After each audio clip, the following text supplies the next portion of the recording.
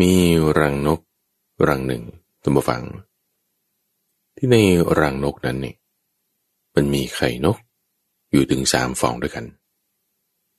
แล้วแต่ละฟองแต่ละใบนี่ก็เป็นไข่คนละประเภทฟองหนึ่งเป็นของนกฮูกอีกฟองหนึ่งเป็นของนกสาลิกาอีกฟองหนึ่งเป็นของนกแขกเต้าผู้คนเห็นแล้วก็งงมากเลยว่าทำไมไข่3 ฟองของนก3 ประเภทมาอยู่ในรังเดียวกันได้ยังไงยินดีต้อนรับสู่สถานีวิทยุกระจายเสียงแห่งประเทศไทยด้วยรายการธรรมรับอรุณออกอากาศทุกวันตั้งแต่เวลา 5:00 ถึง 6:00 น.โดยมีข้าพเจ้าพระมหาไพบูลย์อภิปุณโญจากวัดป่าดอนไฮโศกเป็นผู้ดำเนินรายการในทุกวันศุกร์มาพบกับท่านผู้ฟังในช่วงที่เราเรียกว่านิทานพรรณนาเป็นช่วงเวลาที่ข้าพเจ้าจะนำเรื่องราวที่เป็นส่วนเสริมเติมประกอบเป็นอยู่ในอรรถกถาคำอธิบายที่เกี่ยวกับชาติกำเนิดของพระพุทธเจ้าในชาติก่อนๆบ้างเราเรียกว่าเป็นชาดกหรือเป็นเรื่องราวที่มาในบทแห่งธรรมะที่พระพุทธเจ้ากล่าวไว้จุดไหนอันนี้ก็เรียกธรรมบทจะเป็นนิทานชาดกบ้างนิทานธรรมบทบ้างเอามาเล่าให้ท่านผู้ฟังได้ฟังเป็นช่วงเวลาที่พระพุทธเจ้าเนี่ยท่านจะตั้งขึ้นเป็นประเด็นเป็นหัวข้อขึ้นเป็นแม่บทขึ้นแล้วก็ยกเรื่องอื่นๆเนี่ยขึ้นมาประกอบบางทีก็ยกเรื่องอดีตชาติคือชาดกว่าท่านเป็นมาอย่างนี้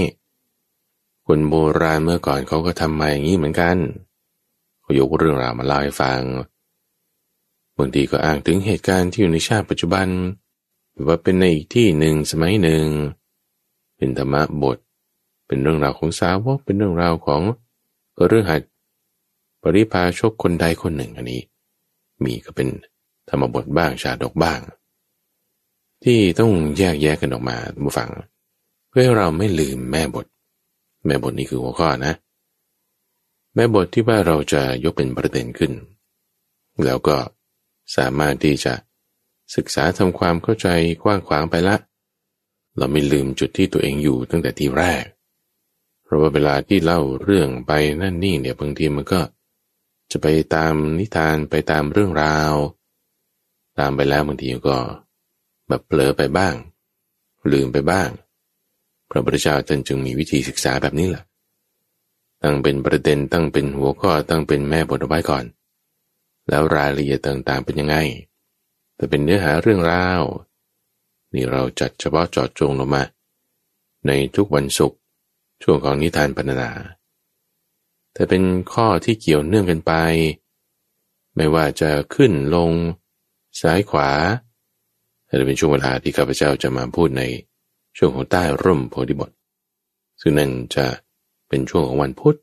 ที่จะอธิบายหัวข้อธรรมต่างๆวันนี้ก็จะเป็นเรื่องราวในช่วงนิทานพรรณนาสัปดาห์นี้เอพิโซดนี้ท่านผู้ฟังเป็นธรรมะที่พระพุทธเจ้าได้เทศบอกเอาไว้กับพระเจ้าประเสนที่โกศลซึ่งพระเจ้าประเสนที่โกศลในสมัยนั้นเนี่ยท่านก็ได้เดินทางไปที่วัดเชตวันแล้วก็ไปฟังธรรมพระพุทธเจ้าท่านก็จึงสอนให้พระเจ้าประเสนที่โกศลเนี่ยให้ตั้งอยู่ในราชธรรมคือหมายความว่ามีการครองราชย์โดยธรรมที่ผ่านมาอาจจะมีการครองราชย์ด้วยฉันทคติคืออคติด้วยความรักความพอใจอคติด้วยความโกรธเกลียดไม่พอใจด้วยความหลงด้วยความกลัวอย่างใดอย่างหนึ่งอคติเนี่ยมี4ถ้าครองราชย์โดยอคติ4โอ้บ้านเมืองแย่แน่แต่ถ้าครองราชย์โดยธรรมบ้านเมืองดีแน่สอนเอาไว้ว่าอย่าให้มีความมุ่งไปในทางกามอย่าให้มีความมุ่งไปในทางพยาบาทหรือเบียดเบียน เปรียบเรื่องของกามทั้งหลายไว้กับความฝันเพราะว่าพระเจ้าเปรตที่โกศลนี่เป็นพระราชาเนาะก็มีความเอิบอิ่มเพียบพร้อมด้วยกามคุณทั้งหลายอย่างที่พระราชาก็จะมีกันพระพุทธเจ้าก็จึงเทศสอนให้หลีกออกจากกามให้ครองราชอยู่ในธรรมเพราะว่าความตายเนี่ยมันไม่ผัดเพี้ยนล่ะถ้ามาถึงแล้วการรบด้วยกองพลช้างม้ากองทัพทั้งสี่การรบด้วยสินบนด้วยการยุทธต่างๆเนี่ยจะไม่ได้นะหรือจะต่อรองกันกับมัจจุราชเนี่ยไม่มีแม้แต่ในสมัยก่อนๆโบราณกาลนานมาพระราชาทั้งหลายเขาก็ครองราชอยู่ในธรรมกันอาจจะมีช่วงต้นบ้างบางครั้งบางคราวยังสมัยที่เป็นหนุ่มอยู่แบบเผลอเพลินไปครองราชย์โดยไม่เป็นธรรมแต่พอปรับเปลี่ยนมามีการครองราชย์โดยธรรมแล้วบ้านเมืองก็สงบสุขแล้วก็ยังสามารถพาเหล่าประสบนิกรทั้งหลายเมื่อทำการละล่วงลับไปแล้วยังเกิดในสวรรค์ได้นี่พระพุทธเจ้าตรัสประมาณนี้ให้พระเจ้าเปรตที่โกศลฟังพระเจ้าเปรตที่โกศลก็สนใจเลยว่าเล่าเรื่องราวเมื่อก่อนเนี่ยเป็นยังไงจึงได้ทูลอาราธนาพระพุทธเจ้าก็มีอยู่สองเรื่องมาฟังที่พระพุทธเจ้าท่านยกมาประกอบโดยยกถึงชาติที่พระองค์เป็นโพธิสัตว์ไม่ได้เป็นพระราชานะแต่ว่าคราวนี้เป็นผู้ที่ไปสอนพระราชาในเรื่องแรกคือชาดกที่ชื่อว่าราโชวาทชาดกว่าโดยคุณสมบัติของผู้นำเรื่องที่สองนี่ชื่อว่าเตสกุณชาดกคือนกเนี่ย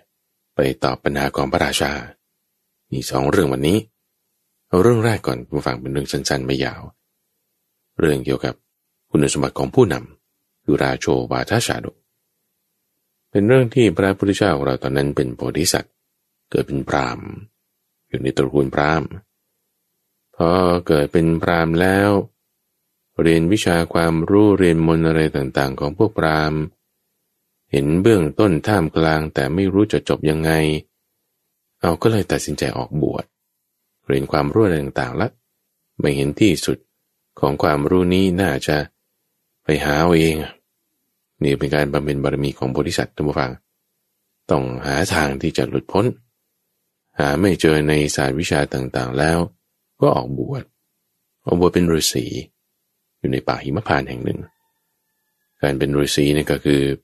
กินอะไรที่หาได้ในป่านั่นแหละโดยไม่เบียดเบียนสัตว์ผลไม้หล่นเองบ้างรากไม้อะไรต่างๆบ้างแล้วโพธิสัตว์ในชาตินั้นหวังก็สามารถทำฌานอภิญญาต่างๆให้เกิดขึ้นได้ในสมัยนั้นที่โพธิสัตว์บวชออกเป็นฤาษีละในเมืองพาราณสีก็มีพระราชาที่ชื่อว่าพระเจ้าพรหมทัตครองราชย์อยู่พระเจ้าพรหมทัตเนี่ยเป็นคนที่จะต้องการพัฒนาปรับปรุงตัวเองอยู่เสมอท่านไม่ต้องการให้มีโทษใดๆในการปกครองในการบริหารงานราชการบ้านเมืองของท่านเลยจะแสวงหาแต่ความดีมีการปกครองอยู่ในธรรมอยู่แล้วนี่คือพระเจ้าพรหมทัตในสมัยนั้นนะก็พยายามที่จะต้องการฟีดแบ็กจากคนอื่นๆต่างๆเนี่ยว่าตัวฉันเนี่ยไม่ดียังไงต้องปรับปรุงตรงไหนไหมอะไรต่างๆก็จึงแบบพยายามสอบถามกับคนใกล้ชิดคืออันโตชนคนใกล้ชิดบริบาลของตนว่าไงต้องปรับปรุงอะไรยังไงไหมก็ไม่มีใครที่จะกล่าวโทษพระราชาเลยเพราะพระราชาเนี่ยปกครองดีมากไม่มีโทษใดๆที่คนอื่นเขาจะชี้โทษหาโทษอะไรได้พระราชาเนี่ยเที่ยวแบบแสวงหาโทษของตนเองถ้ามาแสวงหาโทษนี่คือไม่ใช่เพ่งโทษนะเพ่งโทษกับหาโทษเนี่ยมันไม่เหมือนกันเพ่งโทษนี่ก็คือคุณแค่ยิ้มก็จะแบบมาโทษกันแล้วทำไมยิ้มพอไม่ยิ้มก็บอกทำไมไม่ยิ้มนี่มันคือมันเพ่งโทษคือแบบว่าจะเอาโทษใส่ให้ได้หรือในอีกนัยยะหนึ่งบางทีเขาก็ใช้คำนี้แหละหาโทษใส่ให้แต่ว่าในความที่ว่าพระราชาเนี่ยต้องการจะปรับปรุงตัวเองจึงพยายามที่จะตรวจสอบโดยจะขอฟีดแบ็กจาก คนใกล้ชิดว่าเป็นยังไงฉันมีโทษอะไรไหม ช่วยติชมแนะนำบ้างอย่างหนูฟังรายการธรรมรับอรุณอย่างเงี้ยฟังแล้วมีข้อติชมอะไรไหมสัญญาณเป็นยังไงเรื่องราวเป็นยังไงระยะเวลาเป็นยังไงอันนี้ก็ติชมกันก็มาได้พระราชานี่ก็ต้องการคำติละจะได้พัฒนาตัวเองไม่มีใครว่าอะไรพระราชาเลยในปราสาทราชวังเอาต่อไปดูซิในส่วนวังหน้าวังหลังวังภายในขอบเขตราชสีมาก็ไม่มีเลยไม่มีใครที่จะกล่าวโทษพระราชาได้เลยพระราชาคิดว่าคนพวกนี้นี่มันเกรงใจกันหรือเปล่าจึงไม่ได้กล่าวโทษอะไรในพระนคร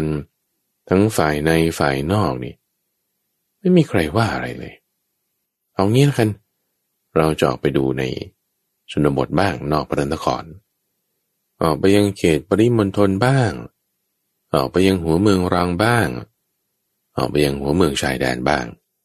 ในชนบทเนี่ยไม่มีใครกล่าวโทษของพระราชาเลยคือเวลาออกไปเนี่ยก็ปลอมแปลงพระองค์ออกไปไม่ให้ใครรู้จักมีแต่กล่าวคุณสรรเสริญไปหมดเลยก็เลยคิดว่าในประเทศของเรานี่ไม่มีใครจะกล่าวโทษเราเลยเนี่ยคือบอกว่าบริหารปกครองดีมากเลยนะแล้วก็จึงถึงกันว่ามีแต่คนยกย่องสรรเสริญจะกล่าวโทษไม่มีเลยในประเทศของเรานี่ไม่มีเอานอกประเทศมีไหมในส่วนที่ไม่มีใครปกครองเนี่ย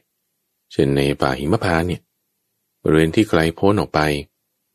จะมีใครที่จะกล่าวโทษของพระราชาอย่างเราในเมืองพระนครหรือไม่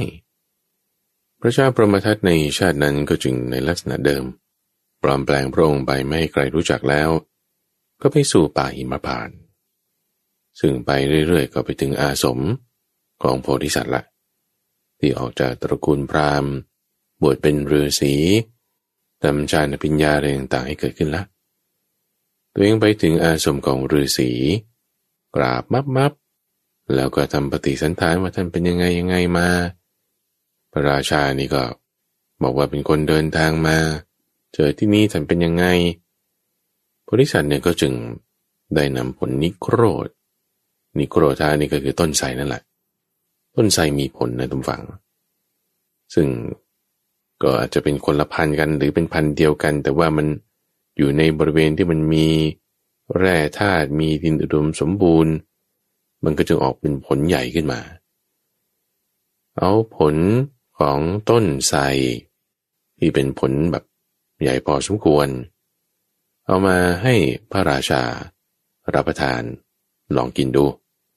ซึ่งปกติแล้วโพธิสัตว์ก็จะรับประทานผลนิโครธนี่แหละเป็นอาหาร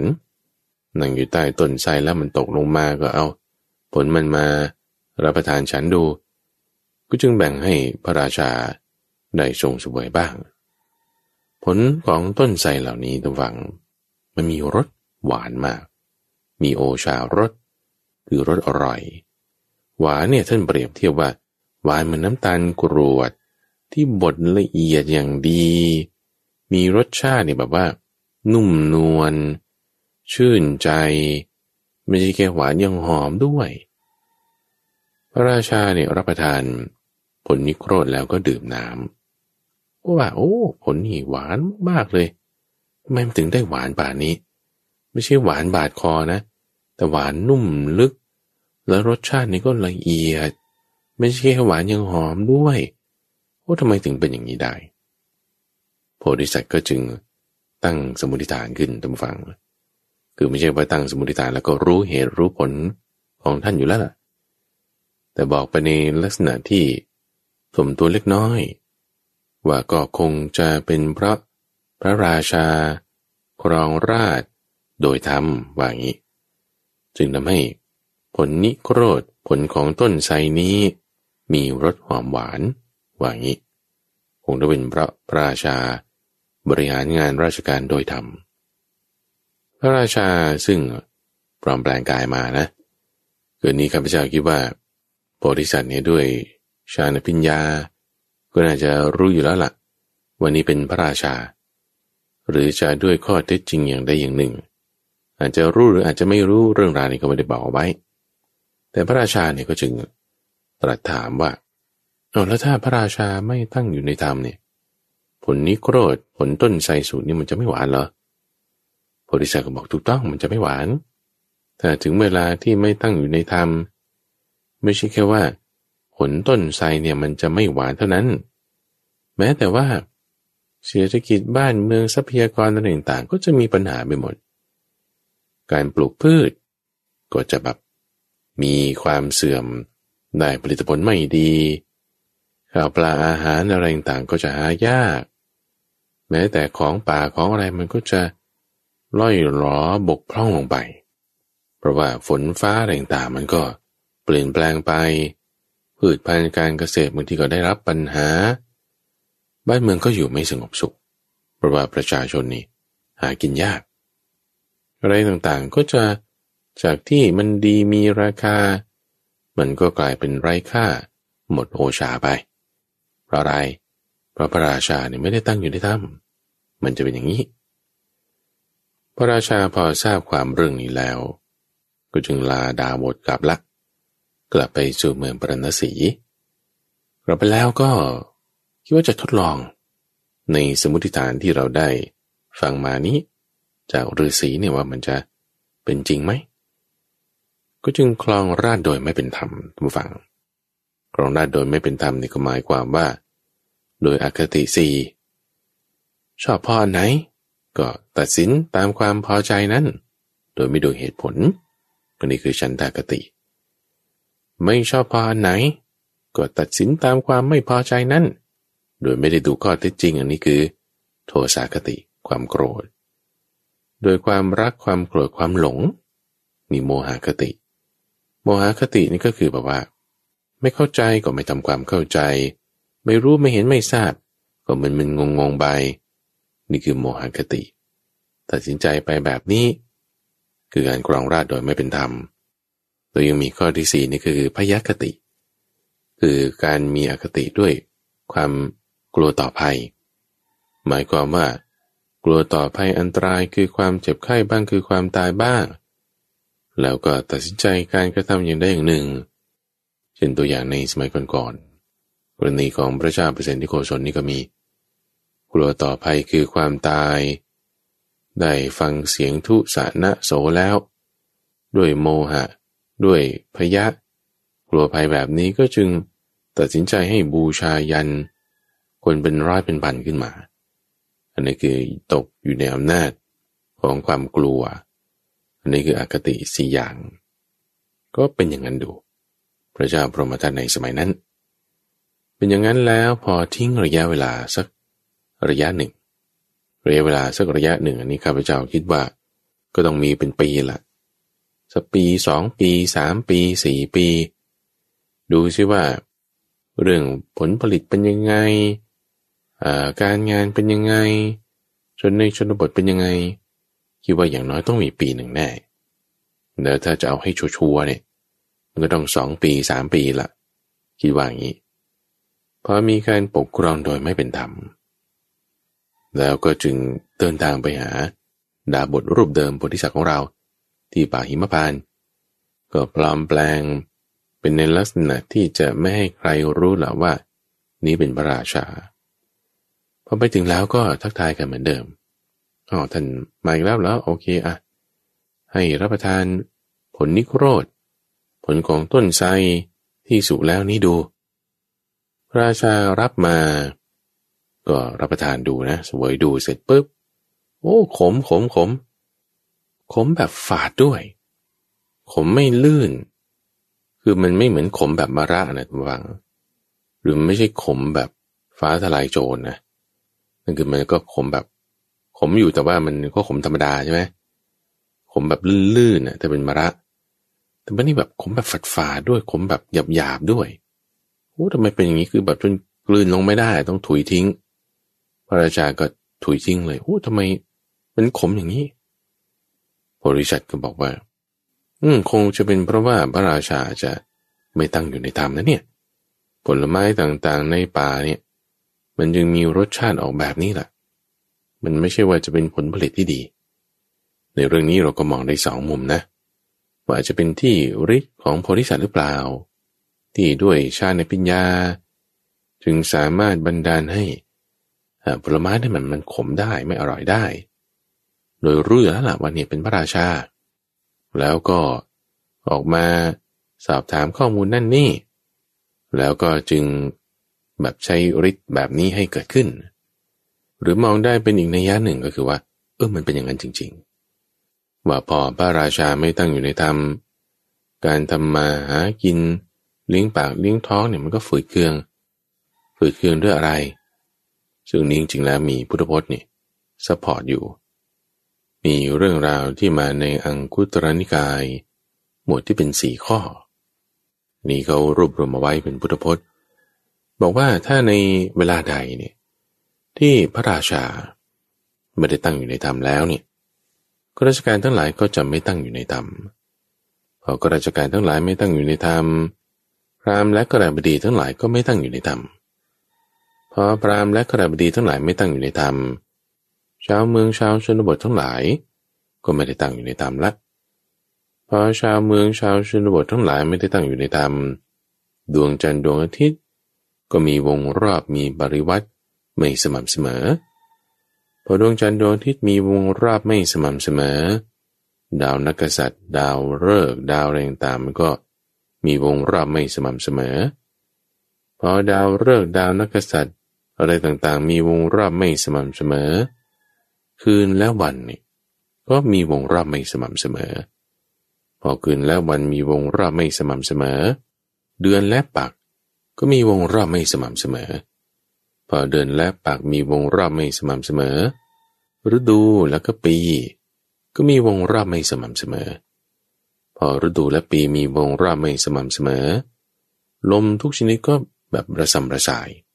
พัดไปไม่สม่ำเสมอพอลมต่างๆพัดไปอย่างไม่สม่ำเสมอระบบแห่งทิศทางลมที่ถูกต้องมันก็เปลี่ยนแปลงไปแปรปรวนไปพอระบบแห่งทิศทางลมเปลี่ยนแปลงแปรปรวนไปไม่ถูกต้องแล้ว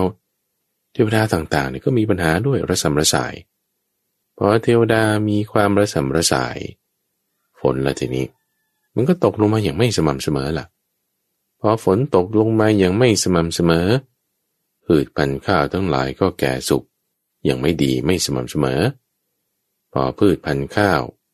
แก่สุกอย่างไม่สม่ำเสมอผู้คนที่ก็กลายเป็นอายุสั้นมีผิวพรรณซาม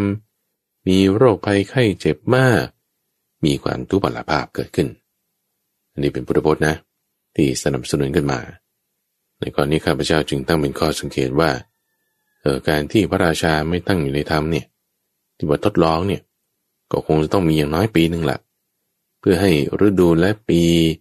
มีความแปรปรวนเปลี่ยนแปลงไปเทวดาระสำระสายยังไงเสร็จแล้วต้นไม้ก็ต้องออกดอกออกผลผลิอะไรออกมาก็ต้องเป็นตามวงรอบปีของมันก็ต้องมีอย่างปีหนึ่งอย่างน้อยน่าจะ2 ปี 3 ปีขึ้นไปที่เป็นแบบนี้อันนี้ก็จะเป็นอย่างนั้นจริงๆนะอันนี้เรามองได้2 มุมบริษัทในที่นั้นทุกฝั่งก็จึงได้แสดงคาถาขึ้นเปรียบเทียบถึงโคว่าโคเนี่ยเวลาข้ามแม่น้ำถ้าข้ามไปตัวโคจ่าฝูงว่ายไปแบบซ้ายบังขวาบังวนไปวนมาเนี่ยไอ้ตัวที่ตามไปเนี่ยมันก็แบบตามไปแล้วมันก็คดเกินไปหมดตามไปหมดไม่รู้ช่องทางที่ควรจะไปดีมันก็เลยทำให้น้ำเนี่ยมันวนมันหมุนโคนี่เสียหายได้ลงไปตามน้ำได้ไม่สามารถข้ามถึงฝั่งโน้นได้เปรียบเทียบไว้เหมือนกันว่าถ้าพระราชาเนี่ยผู้เป็นใหญ่ทั้งหลายพวกอมาตย์พวกผู้บริหารปกครองต่างๆก็จะตามกันไปไม่ตั้งอยู่ในธรรมเอาใหม่แต่ถ้าเปรียบเทียบกับโคล่ะถ้าโคตัวหัวหน้าฝูงจ่าฝูงนี่ข้ามไปตรงรู้ช่องทางมั่นใจตรงไปเนี่ยกระแสน้ำมันช่วยดึงกันไปได้ดึงกันไปตามทางที่มันไปไม่หมุนวนลงไปด้วยความคดของมันแต่ตรงกันไปโดยความตรงของมันก็ช่วยกันดึงไปตัวที่ขาไม่ถึงก็ล่องไปตามกระแสที่โคตัวหน้านำไปแล้ว มันก็ข้ามไปถึงฝั่งได้อย่างสวัสดีนี่ก็เปรียบมาเหมือนกับในหมู่มนุษย์เหมือนกันว่าถ้าผู้ที่ได้รับสมมุติแต่งตั้งให้เป็นใหญ่ขึ้นอย่างพระราชาเนี่ยได้รับการสมมุติแต่งตั้งให้เป็นใหญ่ขึ้นแล้วประพฤติอยู่ในธรรมนี่ประชาชนต่างๆไล่มาตั้งแต่อมาตย์ข้าราชการตั้งอยู่ในธรรมแล้วผู้คนบ้านเมืองก็จะดีขึ้นมามลรัฐพื้นแผ่นดินยังรวมถึงผลผลิตต่างๆก็จะดีขึ้นมาอันนี้ว่าอย่างนี้เราอาจจะลองทดลองดูก็ได้ทุกฝั่งในบ้านเมืองเราถ้าข้าราชการหรือว่าผู้ที่มีตำแหน่งในการปกครองต่างๆเราทดลองว่าตั้งอยู่ในธรรมดูสักระยะหนึ่งนี่ก็ต้องมี2 ปี 3 ปีนะ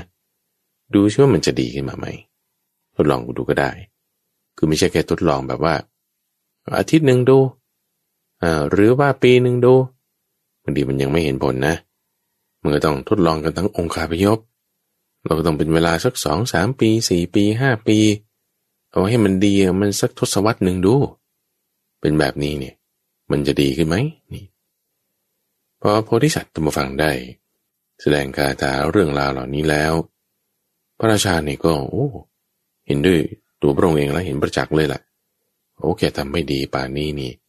บ้านเมืองเปลี่ยนแปลงไปแบบนี้จึงได้แสดงตนขึ้นละวันนี้แหละตัวข้าพเจ้านี่คือพระราชาเมื่อก่อนนี่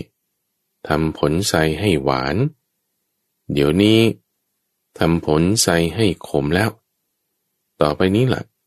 จะกลับไปบริหารงานราชการบ้านเมืองทำผลต้นไทรนี้ให้หวานเหมือนเดิมละเราฟังโอวาทแล้วก็จึงเสด็จกลับแล้วก็บริหารราชการบ้านเมืองนี้โดยธรรมะคือไม่ใช่โดยอคติ4 อย่างท่านผู้ฟังไม่ใช่ด้วยความรักความโกรธความหลงความกลัวแต่ว่าด้วยความที่เป็นธรรมตามเหตุผลปรับเปลี่ยนตามสถานการณ์มีกฎเกณฑ์บ้านเมืองมีศีลมีธรรมขึ้นมายิ่งขึ้นไปในเรื่องของราโชวาทชาดกคือชาดกว่าด้วยโอวาทให้กับพระราชาในที่นี้โพธิสัตว์ของเราก็คือดาบทนี่แหละที่อยู่ในวรรณพราหมณ์เรียนความรู้แล้วก็ออกบวชเป็นฤาษีส่วนพระราชาคือพระเจ้าพรหมทัตนี้ก็คือท่านพระอานนท์พระพุทธเจ้ายกเรื่องนี้มาสอนพระเจ้าเปรตนิโคชนนะว่าเนี่ยให้ตั้งอยู่ในธรรมไม่ใช่เรื่องเดียวยังมีก็เรื่องหนึ่งเรื่องที่สองนั้นชื่อว่านก3 ตัวภาษาบาลีก็เรียกว่าเตสักกุณะสักกุณะนี่ก็คือนกเตนี่คือ3นก3 ตัวในสมัยนั้นเป็นคนละกันกับสมัยในเรื่องของราโชวาทชาดกแต่ว่าก็มีเมืองพาราณสีเหมือนกันพระราชาเนี่ยก็ชื่อว่าพระเจ้าพรหมทัตเหมือนกันแต่ว่านี้เป็นคนละสมัยกันเพราะว่าคำว่าพรหมทัตเนี่ยต้องฟังคือมันก็เป็นตำแหน่งของพระราชาซึ่งพระราชาบางครั้งก็เอาชื่อเนี้ยมาเป็นชื่อของพระองค์ครองราชย์ขึ้นแต่ว่าจริงๆแล้วเป็นคนละสมัยกันก็มีในเรื่องราววาระนี้ก็เหมือนกันในทั้ง2 เรื่องคือราโชวาทชาดกกับเตสักกุณชาดกนก3 ตัวก็พูดถึงปรารภในเมืองพาราณสีเหมือนกันพระราชานี่ก็ชื่อว่าพรหมทัตเหมือนกันพระอานนท์นี่ก็เกิดมาเป็นพระราชาเหมือนกันด้วยแต่ว่าเป็นคนละสมัยกันเพราะอะไรเพราะว่าในราโชวาทชาดกนี้โพธิสัตว์เกิดเป็นฤาษีใช่ไหมแต่ว่าในเรื่องนก3 ตัวนี่ไม่ได้เกิดเป็นฤาษีละเกิดเป็นนกแทนเรื่องราวเป็นยังไงพระราชาสมัยนั้นเนี่ยก็ไม่มีบุตรไม่มีธิดาทุกฝั่งครองราชอยู่ละต่อให้บวงสรวงต่อให้จัดการบูชาอะไรต่างๆยังไงก็ตามก็ไม่มีบุตรไม่รู้จะทำไงก็คือแบบก็บริหารงานบ้านเมืองไปตามเท่าที่มีบางทีก็เล่นบ้างบางทีก็อยู่เฉยๆบ้างคือไม่100%แต่ก็มีบ้างที่ดีบางจุดบางทีก็มีไม่ดีก็มีบ้าง พระราชาในวาระนั้นก็ไปประพาสพระราชอุทยานไปเล่นอยู่ในราชอุทยานตลอดวันเลยพอเล่นไปเหนื่อยแล้วตกบ่ายนี่ก็มานอนอยู่ที่โคนต้นไม้สาระแห่งหนึ่งนอนไปแล้วลืมตาตื่นขึ้นมามองขึ้นไปทางบนพุ่มไม้ต้นไม้นั้นเนี่ยก็เห็นรังนกรังหนึ่งเห็นแล้วก็เกิดแบบว่าอยากจะขึ้นไปดูขึ้นไม่ได้เอาลงมาดูก็แล้วกันจึงให้เรียกมหาดเล็กขึ้นไปดูว่ารังนกเนี่ยมันมีไข่อยู่ไหมมหาดเล็กปีนขึ้นไปแล้วก็บอกว่ามีไข่อยู่พระราชาก็ว่าอย่าให้ชายลดไปบนไข่นั้นนะแต่ว่าให้เอาสำลีวางในผอบแล้วก็เอาฟองนกนี่ค่อยๆจับมาวางลงบนสำลีที่อยู่ในผอบเหล่านี้วางมับเสร็จปุ๊บเอาไข่มาดูจึงถามพวกอมาตย์ที่นั่นแหละว่าเนี่ยรู้ไหมว่าในไข่นกนี่มันไข่นกอะไรไม่รู้พระราชาก็จึงให้เอานายพรานมาเผื่อนายพรานทราบนายพรานก็บอกว่าเอานี่ฟองนี้เป็นของนกฮูกฟองนี้เป็นของนกสาลิกาฟองนี้เป็นของนกแขกเต่านก3ประเภทไปไข่อยู่ในรังนกรังเดียวกันได้ยังไง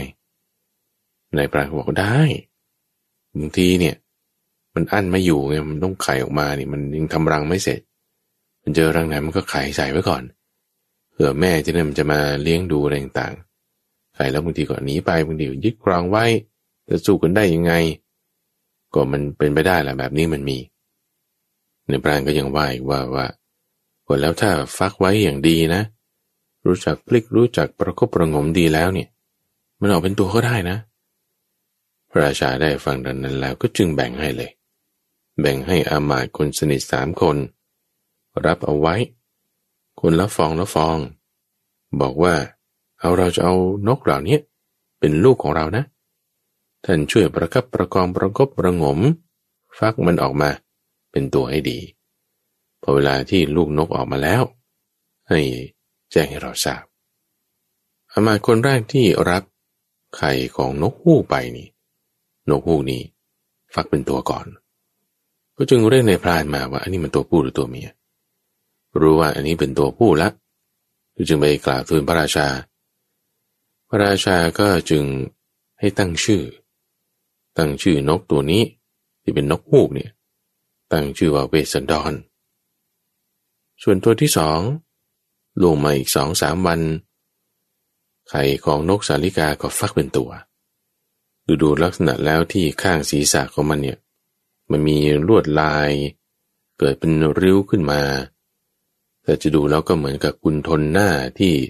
ประดับของมเหสีพระราชาก็จึงตั้งนกสาลิกาตัวนี้ชื่อว่ากุณฑลินีเป็นชื่อของเพศหญิงเป็นกุณฑลที่ประดับจึงตั้งชื่อว่างี้ส่วนผ่านมาอีก 2-3 วันไข่ของนกแขกเต่านี่ก็ฟักเป็นตัวขึ้นมาดูแล้วเป็นเพศชายพระราชาก็จึงให้ตั้งชื่อว่าชัมพุกะ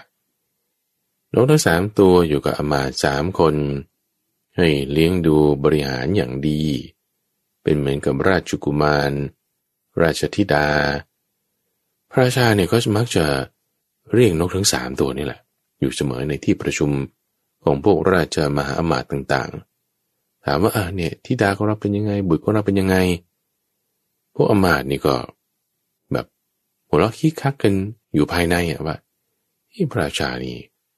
ทำไมไปเรียกนกว่าลูกนี่เขลาหรือเปล่าทำไมไม่ฉลาดเลยมันไม่ใช่คนทำไมทำเป็นไปอย่างนั้นพระราชานี่ก็ได้รู้แหละว่าพวกอมาตย์นี่นินทาเราว่าอย่างนี้เรียกพวกสัตว์เดรัจฉานเปรียบว่าเป็นเหมือนลูกของตัวเอง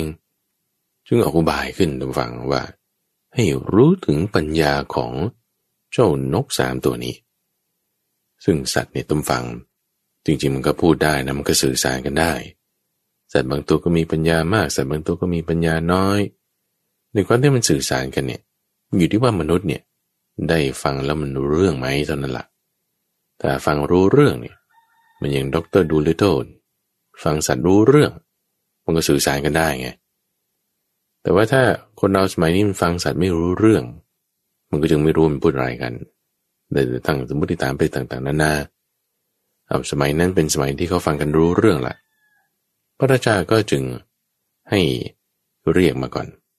เรียกมาทีละตัวต้องการจะแสดงปัญญาของนกแต่ละตัวนี้ให้ปรากฏก็จึงให้อมาตย์ไปถามกับนกเวสสันดรว่าเนี่ยพระบิดาเนี่ยจะตรัสถามปัญหาจะให้เสด็จมาได้เมื่อไหร่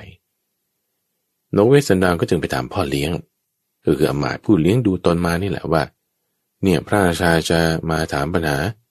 จะให้เสด็จมาได้เมื่อไหร่อมาตย์คนนั้นก็บอกอีก7 วันให้มาได้เชิญเสด็จได้ก็จึงให้มหาดเล็กนี้กลับไปทูล7 วันมาจริงๆพระราชามาถึงแล้วก็ตีกลองเข้าไปที่เรือนของอมาตย์นั้นที่ดูแลนกเวสสันดรทำสักการะอะไรต่างๆแล้วเอาก็ให้มาประชุมที่พระลานหลวงเพื่อที่จะสอบถามปัญหากันละตั้งเป็นมณฑลพิธีขึ้นแล้วก็ให้นกเวสสันดรเนี่ยมาอยู่บนตังทองคำจับเกาะมาเลยพอมาวางไว้บนที่ประทับแล้วนกนี่ก็เข้าไปทักทายพระราชาโดยบินเข้าไปเกาะอยู่ที่ตักเอาหัวซ้ายเข้าเหมือนกับก้มลงนบก้มลงกราบนี่แหละ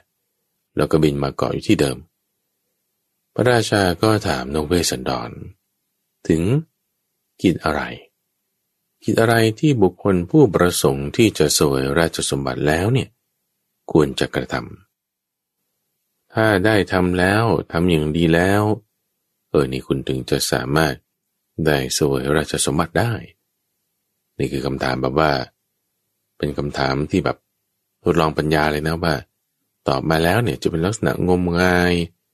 หรือตอบมาแล้วเนี่ยจะเป็นลักษณะให้มีปัญญา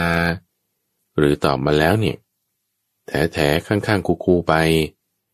คำถามลักษณะนี้จะสามารถฟังดูรู้ถึงปัญญาของผู้ตอบได้นกเวสสันดรท่านผู้ฟังก็ตอบปัญหาปรารภคุณธรรม3 ข้อคือ 1. เรื่องมุสาวาทว่าพระราชาเนี่ยไม่ควรมีมุสาวาท 2. ความโกรธและ 3. ความสนุกสนาน 1. คือมุสาวาทนี่ห้ามไม่ดีไม่ควรเพราะว่าอะไรเพราะว่าถ้าพูดมุสาเสียตั้งแต่ต้นแล้วการปกครองอะไรนี่มันจะไปไม่ได้ล่ะเหมือนในเรื่องแรกนั่นแหละที่ว่าถ้าตัดสินความโดยไม่เป็นธรรมแล้วนี่คือโกหกละพอตัดสินความโดยเป็นอธรรมด้วยอำนาจของอคติ4บ้านเมืองอะไรมันก็จะอาหารการกินหายากพืชผลอะไรต่างๆก็มีปัญหาการจราจรทางน้ำทางบกก็จะเกิดอุทกภัยเกิดภัยพิบัติอะไรต่างๆด้วยมุสาวาทนี่ไม่ดียกขึ้นเป็นข้อที่1ส่วนข้อที่2ที่พูดถึงความโกรธนี่เพราะว่าถ้าพระราชาโกรธแล้วเกิดกริ้วขึ้นแล้วนี่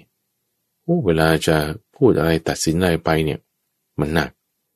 แต่มีอาการกริ้วแล้วเกิดตัดสินประหารชีวิตคนเขาก็จะได้รับความเสื่อมเสียได้รับความพินาศได้เพราะฉะนั้นในข้อที่2นี้จึงไม่ควรโกรธและในข้อที่3ที่ว่า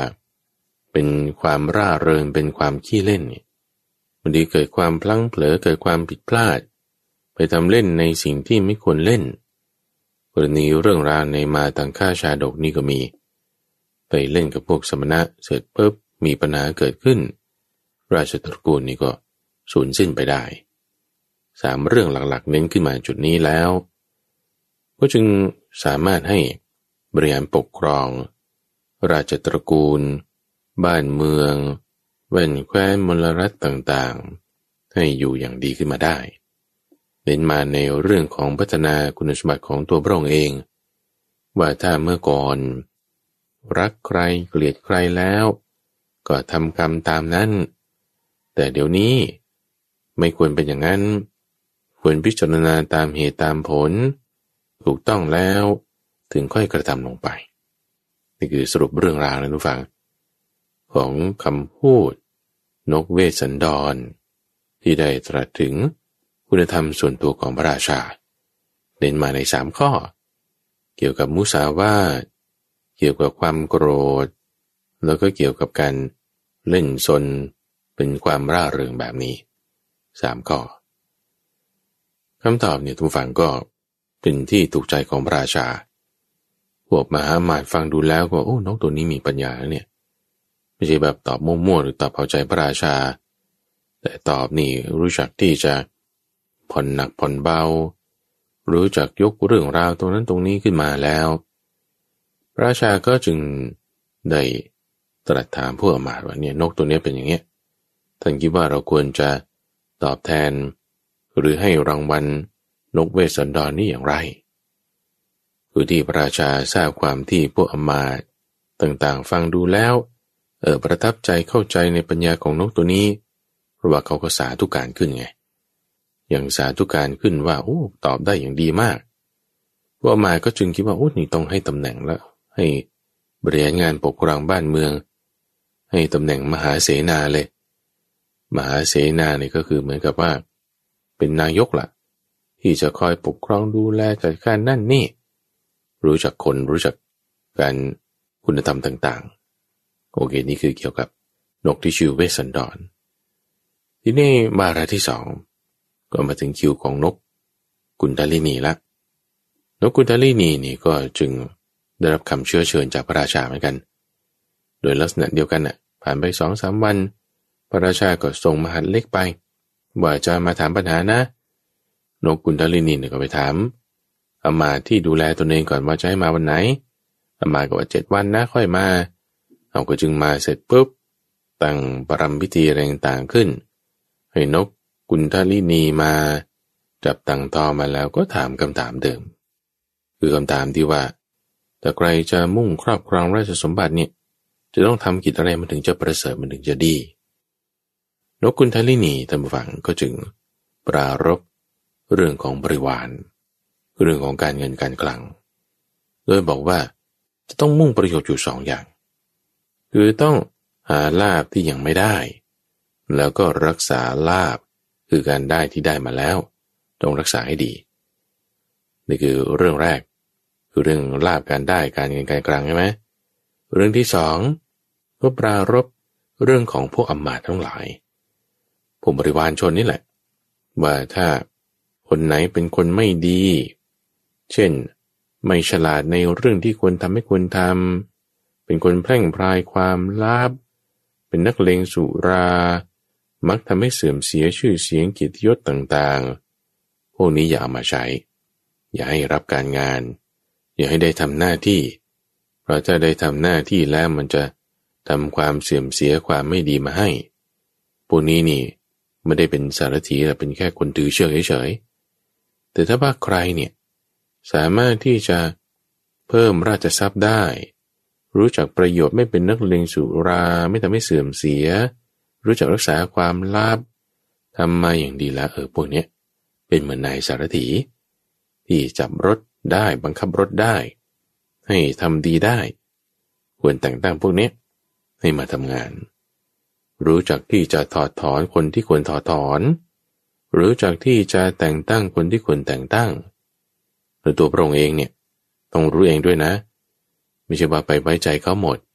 ตัวเองก็ต้องรู้การเงินการคลังตัวเลขต่างๆถูกต้องไหมทำกุศล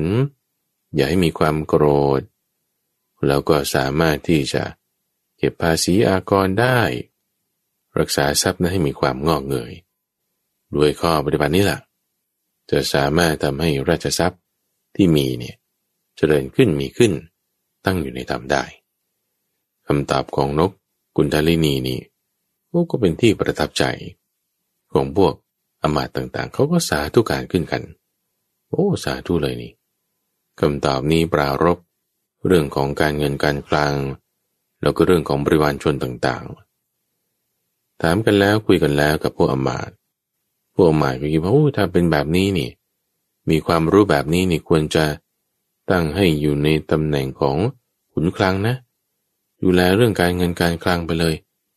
นี่จะดีมากพระราชาก็จึง ให้ตำแหน่งเกี่ยวกับเรื่องของการเงินการคลังแก่นกกุนทลีนี้ผ่านไปอีก 2-3 วันดูฝังก็ถึงคราวของนกชัมพุกะเอาเรียกมาแล้วก็ตรัสถามถึงว่าอะไรนี่เป็นคนละคำถามนะว่าอะไรนี่เป็นประโยชน์สูงสุดเป็นกำลังสูงสุดกว่ากำลังทั้งหลายนกชัมพุกะนี่ก็จึงตอบถึงกำลัง5อย่างผู้ฟังว่าในบรรดากำลัง5อย่างนี้ได้แก่อะไรบ้างอันดับแรกนี่คือกำลังแขนกำลังกายกำลังแขนกำลังกายนี่ต่ำที่สุดเพราะมันมีเรื่องราวที่ว่านางนกไส้นี่ตัวเล็กนิดเดียวยังสามารถทำช้างตัวเบิ่มเลยนะให้พินาศได้นะเพราะว่าถ้าพึ่งแต่กำลังกายอย่างเดียวนกไส้นี่มันจะไปสู้ช้างนี่มันไม่ได้ละแต่ว่าช้างนี่ยังแพ้นกไส้ได้เพราะฉะนั้นกำลังกายนี่มันไม่ใช่ว่าจะประเสริฐที่สุดมันอยู่ที่ปัญญากำลังปัญญาเนี่ยจึงว่าเป็นอันดับสูงสุดนี่คือข้อที่5เลยกำลังปัญญาข้อที่1เลยต่ำสุดนี่คือกำลังกายเอาถัดขึ้นมานอกจากกำลังกายแล้วเป็นกำลังอะไรคือกำลังทรัพย์ท่านผู้ฟังคนที่มีโภคทรัพย์เนี่ยก็ถือว่ามีกำลังเงินเนี่ยก็เป็นกำลังอย่างหนึ่งได้ถูกต้องเพราะว่ามีเงินแล้วมันก็ซื้อของสามารถจัดทำนั่นนี่ได้ก็เป็นกำลังอย่างหนึ่งทีนี้อย่างไรก็ตามนี่กำลังอันดับที่2ใช่ไหมกำลังอันดับที่3คือเกี่ยวกับเรื่องยศเกี่ยวกับเรื่องอำนาจคือถ้าเป็นอำมาตย์มียศมีตำแหน่งแล้วมันก็เป็นกำลังที่ดีกว่ากำลังของโภคทรัพย์เพราะว่าคุณอาศัยยศตำแหน่งแล้วคุณก็สามารถหาโภคทรัพย์ขึ้นมาได้นี่คือกำลังในข้อที่3ส่วนกำลังในข้อที่4นั้นคือชาติกำเนิดอย่างเช่นคุณกำเนิดมีชาติเป็นพระราชาอย่างเงี้ยคุณจะได้ขึ้นครองราชย์แน่นอนน่ะด้วยกำลังคือชาติกำเนิดเนี่ยมันเอาเปลี่ยนแปลงกันไม่ได้มันติดมากับตัวเลยพระราชานี่ก็มีอิสริยยศเป็นกำลังแต่งตั้งอำมาตย์ได้ให้ยศได้กำลังที่4คือกำลังเกี่ยวกับชาติกำเนิดอันนี้ก็จึงเป็นกำลังที่มีมากกว่าส่วนกำลังในข้อที่5ทุกฝั่งคือเรื่องของปัญญาว่ากำลังปัญญาเนี่ยมีอันดับสูงสุดคนที่มีปัญญา3แล้วจะมาบริหารราชการบ้านเมืองมันก็ไม่ได้ก็จะเสื่อมเสียไปหมดทำความพินาศชิบหายในราชตระกูลได้กำลังปัญญานี้จึงสูงกว่าชาติตระกูลชาติกำเนิดเหล่านั้นนกชัมพุกะอธิบายเรื่องถึงกำลังปัญญาต่างๆแล้วชาวเมืองชาวบ้านผู้อมาตย์นี่ก็สาธุการกันขึ้นเลยสาธุการกันขึ้นแล้วพระโพธิสัตว์นี่ก็ยังได้กล่าวคาถาที่สอนพระราชาให้ยิ่งขึ้นไปปรารภถึงการที่ประพฤติธรรมบริหารราชการโดยธรรมเป็นธรรมราชาในทั้งพระราชมารดาพระราชบิดาในทั้งพระโอรสอัครมเหสีในมิตรอำมาตย์ในญาติในสายโลหิตในกิจการงานต่างๆในชาวบ้านชาวนิคมในสมณพราหมณ์ทั้งในเนื้อในนกสัตว์ป่าทั้งหลายเพื่อให้ตั้งอยู่ในธรรมพอตั้งอยู่ในธรรมแล้วทุกคนเนี่ยก็จะไปสวรรค์กันได้อันนี้คือข้อมูลต่างๆตรงนี้ต้องฟังดูแล้วคล้ายๆกับความที่เป็นธรรมราชาความที่เป็นพระเจ้าจักรพรรดิล่ะจะบริหารการปกครองให้เป็นไปโดยธรรมทั้งในข้าราชบริพารในเนื้อในนกในกิจการงานต่างๆในเป็นคุณสมบัติเราฟังดูจะรู้ได้ทันทีว่านกชัมพุกะนี้ต้องเป็นโพธิสัตว์แน่นอนในชาตินั้นพอบอกสอนพระราชาตรัสเรื่องราวต่างๆเหล่านี้แล้วผู้คนก็สาธุการกันขึ้นละด้วยปัญญาต่างๆเห็นทั้งประโยชน์ปัจจุบันเห็นทั้งประโยชน์ต่อไปถามพวกอมาตย์ก็คิดว่าถ้าอย่างนี้นี่จะต้องให้อยู่ในตำแหน่งเสนาบดีละคอยดูแลปกครองนายกรัฐมนตรีที่หนึ่งคอยดูแลปกครองพวกขุนคลังอีกที่หนึ่งละด้วยปัญญาสูงระดับนี้มีกำลังปัญญาแบบนี้ในที่นั้นตำฝังก็ไม่ใช่แค่ว่าพวกอมาตย์เท่านั้นที่ว่าจะสาธุการอนุโมทนาแม้แต่พวกเทวดาอะไรต่างๆก็มาฟังธรรมของโพธิสัตว์ที่กล่าวกับพระราชาในที่นั้นด้วยนกทั้ง3ตัวตำฝัง ก็ได้ทำงานสนองราชกิจของพระราชาพระเจ้าปรมทัตนี้อย่างดีเลยไม่ใช่แค่บริหารงานราชการอย่างดียังพร่ำสอนชาวบ้านชาวชนบทแล้วก็พวกอมาตย์ให้ตั้งอยู่ในธรรมด้วยไม่ให้ประมาทเหมือนก่อนไม่มีลูกก็เหมือนมีลูกล่ะเอานก3 ตัวนี้เป็นลูกแทนพระราชาของเราในชาตินั้นสามารถที่จะปกครองดูแลบ้านเมืองต่างๆได้ในชาดกเรื่องนี้ข้าพเจ้าคิดว่ามันก็คงจะเป็นสมัยที่มันเป็นแบบนี้แหละท่านผู้ฟังอาจจะคิดว่ามันเป็นบุคลาธิฐานหรือเปล่าที่ว่าเอานกขึ้นมาอะไรต่างๆก็จะเป็นได้ท่านผู้ฟังหรืออาจจะเป็นจริงๆก็ได้แต่บอกว่าในสมัยที่มันเป็นได้มันก็อาจจะมีทีนี้พอเวลาล่วงเลยไปในสมัยนั้นพระราชานี่ก็สวรรคตละโดยการปกครองครองราชย์โดยธรรมพระราชานี่ก็ไปเกิดเป็นเทวดาบนสวรรค์พวกอมาตย์ต่างๆนี่ก็จะยกให้นกชัมพุกะนี่แหละขึ้นเป็นพระราชาแทนอันนี้ก็จะเป็นพินัยกรรมของพระราชามาเลยถึงแม้ว่าจะเป็นน้องคนเล็กเกิดที่หลังเขาแต่ว่ามีปัญญาสูงพระราชาก็จึงจะยกให้เป็นพระราชาต่อเนื่องไปนกชัมพุกะนี่ก็ปฏิเสธท่านฟังเพราะว่าด้วยความที่ตัวเองเป็นสัตว์ก็ให้พวกอมาตย์ทั้งหลายนี่แหละหาปกครองกันเอาก็แล้วกันส่วนสัตว์3 ตัวนี้ก็บินเข้าป่าก่อนไปเนี่ยก็ให้จารึกหลักการวิธีการระเบียบการบริหารงานปกครองบ้านเมืองทำยังไงวิธีการพิจารณาความทำยังไงการที่จะลงทุนจัดการเรื่องการคลังทำยังไงลงไว้ในสุพรรณปักษ์คือจะรึกไว้เป็นแผ่นเป็นศิลาเป็นบันทึกเอาไว้ให้คนรุ่นหลังได้ดูแล้วก็เข้าป่าไปดำรงอยู่ในชีวิตอยู่ในป่าไปคำสอนโอวาทต่างๆเหล่านี้นี่ดำรงอยู่มาถึงอีกหลายหมื่นปีทีเดียวในชาดกที่ชื่อว่าเตสกุณชาดกนี้พระราชาเนี่ยคือท่านพระอานนท์อย่างที่ว่าไปแล้วในทั้งชาดก2 เรื่องนี้นกชัมพุกะตัวสุดท้ายที่เป็นน้องกว่าเขาที่แสดงถึงเรื่องกำลังปัญญานั้นก็คือพระโพธิสัตว์คือพระพุทธเจ้าของเราส่วนนกเวสสันดรนกที่เกิดมาตัวแรกนั่นก็คือได้มาเป็นท่านพระสารีบุตรส่วนนกกุณฑลินีก็ได้มาเป็นภิกษุณีอุบลวรรณาในเรื่องราวเกี่ยวกับนก3 ตัวที่ตอบปัญหาของพระราชาก็จะเห็นได้ว่ามันก็มีหลักความคิดอยู่นะทุกฟังคือตัวเองก็ต้องทำดีด้วยในคำสอนของนกเวสสันดรเราต้องเกี่ยวกับบริวารด้วยเกี่ยวกับการเงินการคลังด้วยในคำสอนของนกกุณฑลินีแล้วที่เหนือไปกว่านั้นไม่ใช่แค่การเงินการคลังคุณธรรมของตนเองสูงขึ้นไปกว่านั้นตามคำสอนของนกชัมพุกะนั้นก็คือเรื่องของปัญญามีปัญญาเป็นระดับสูงสุดในคำสอนนี้แล้วก็ให้ปกครองโดยธรรมสามารถที่จะไปดีได้นั่นเองนี่คือ2 เรื่องราวทุกฝั่งในสัปดาห์นี้ช่วงของนิทานปรรณนาคือเรื่องของราโชวาทชาดกว่าโดยคุณสมบัติของผู้นำแล้วก็ว่าด้วยการที่นกนั้นตอบปัญหาของพระราชาก็ในเรื่องการบริหารการปกครองนั่นเองที่มาในนก3 ตัวคือเตสกุณชาดก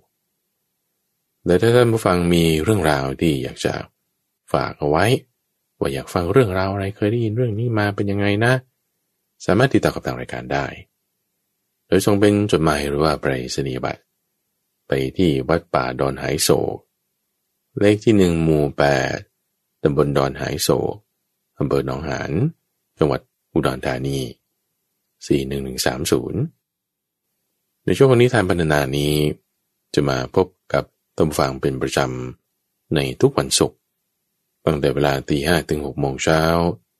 ทั้งสถานีวิทยุกระจายเสียงแห่งประเทศไทยท่านผู้ฟังสามารถที่จะรับฟังได้ในระบบพอดแคสต์ในเครื่องเล่นที่มีแอปพลิเคชันหรือว่าที่เว็บไซต์ก็ได้ที่ดอนหายโศก .fm ข้าพเจ้าพระมหาไพบูลย์อาภีปุณโญจากวัดป่าดอนหายโศก พบกันใหม่ในวันพรุ่งนี้เจริญพร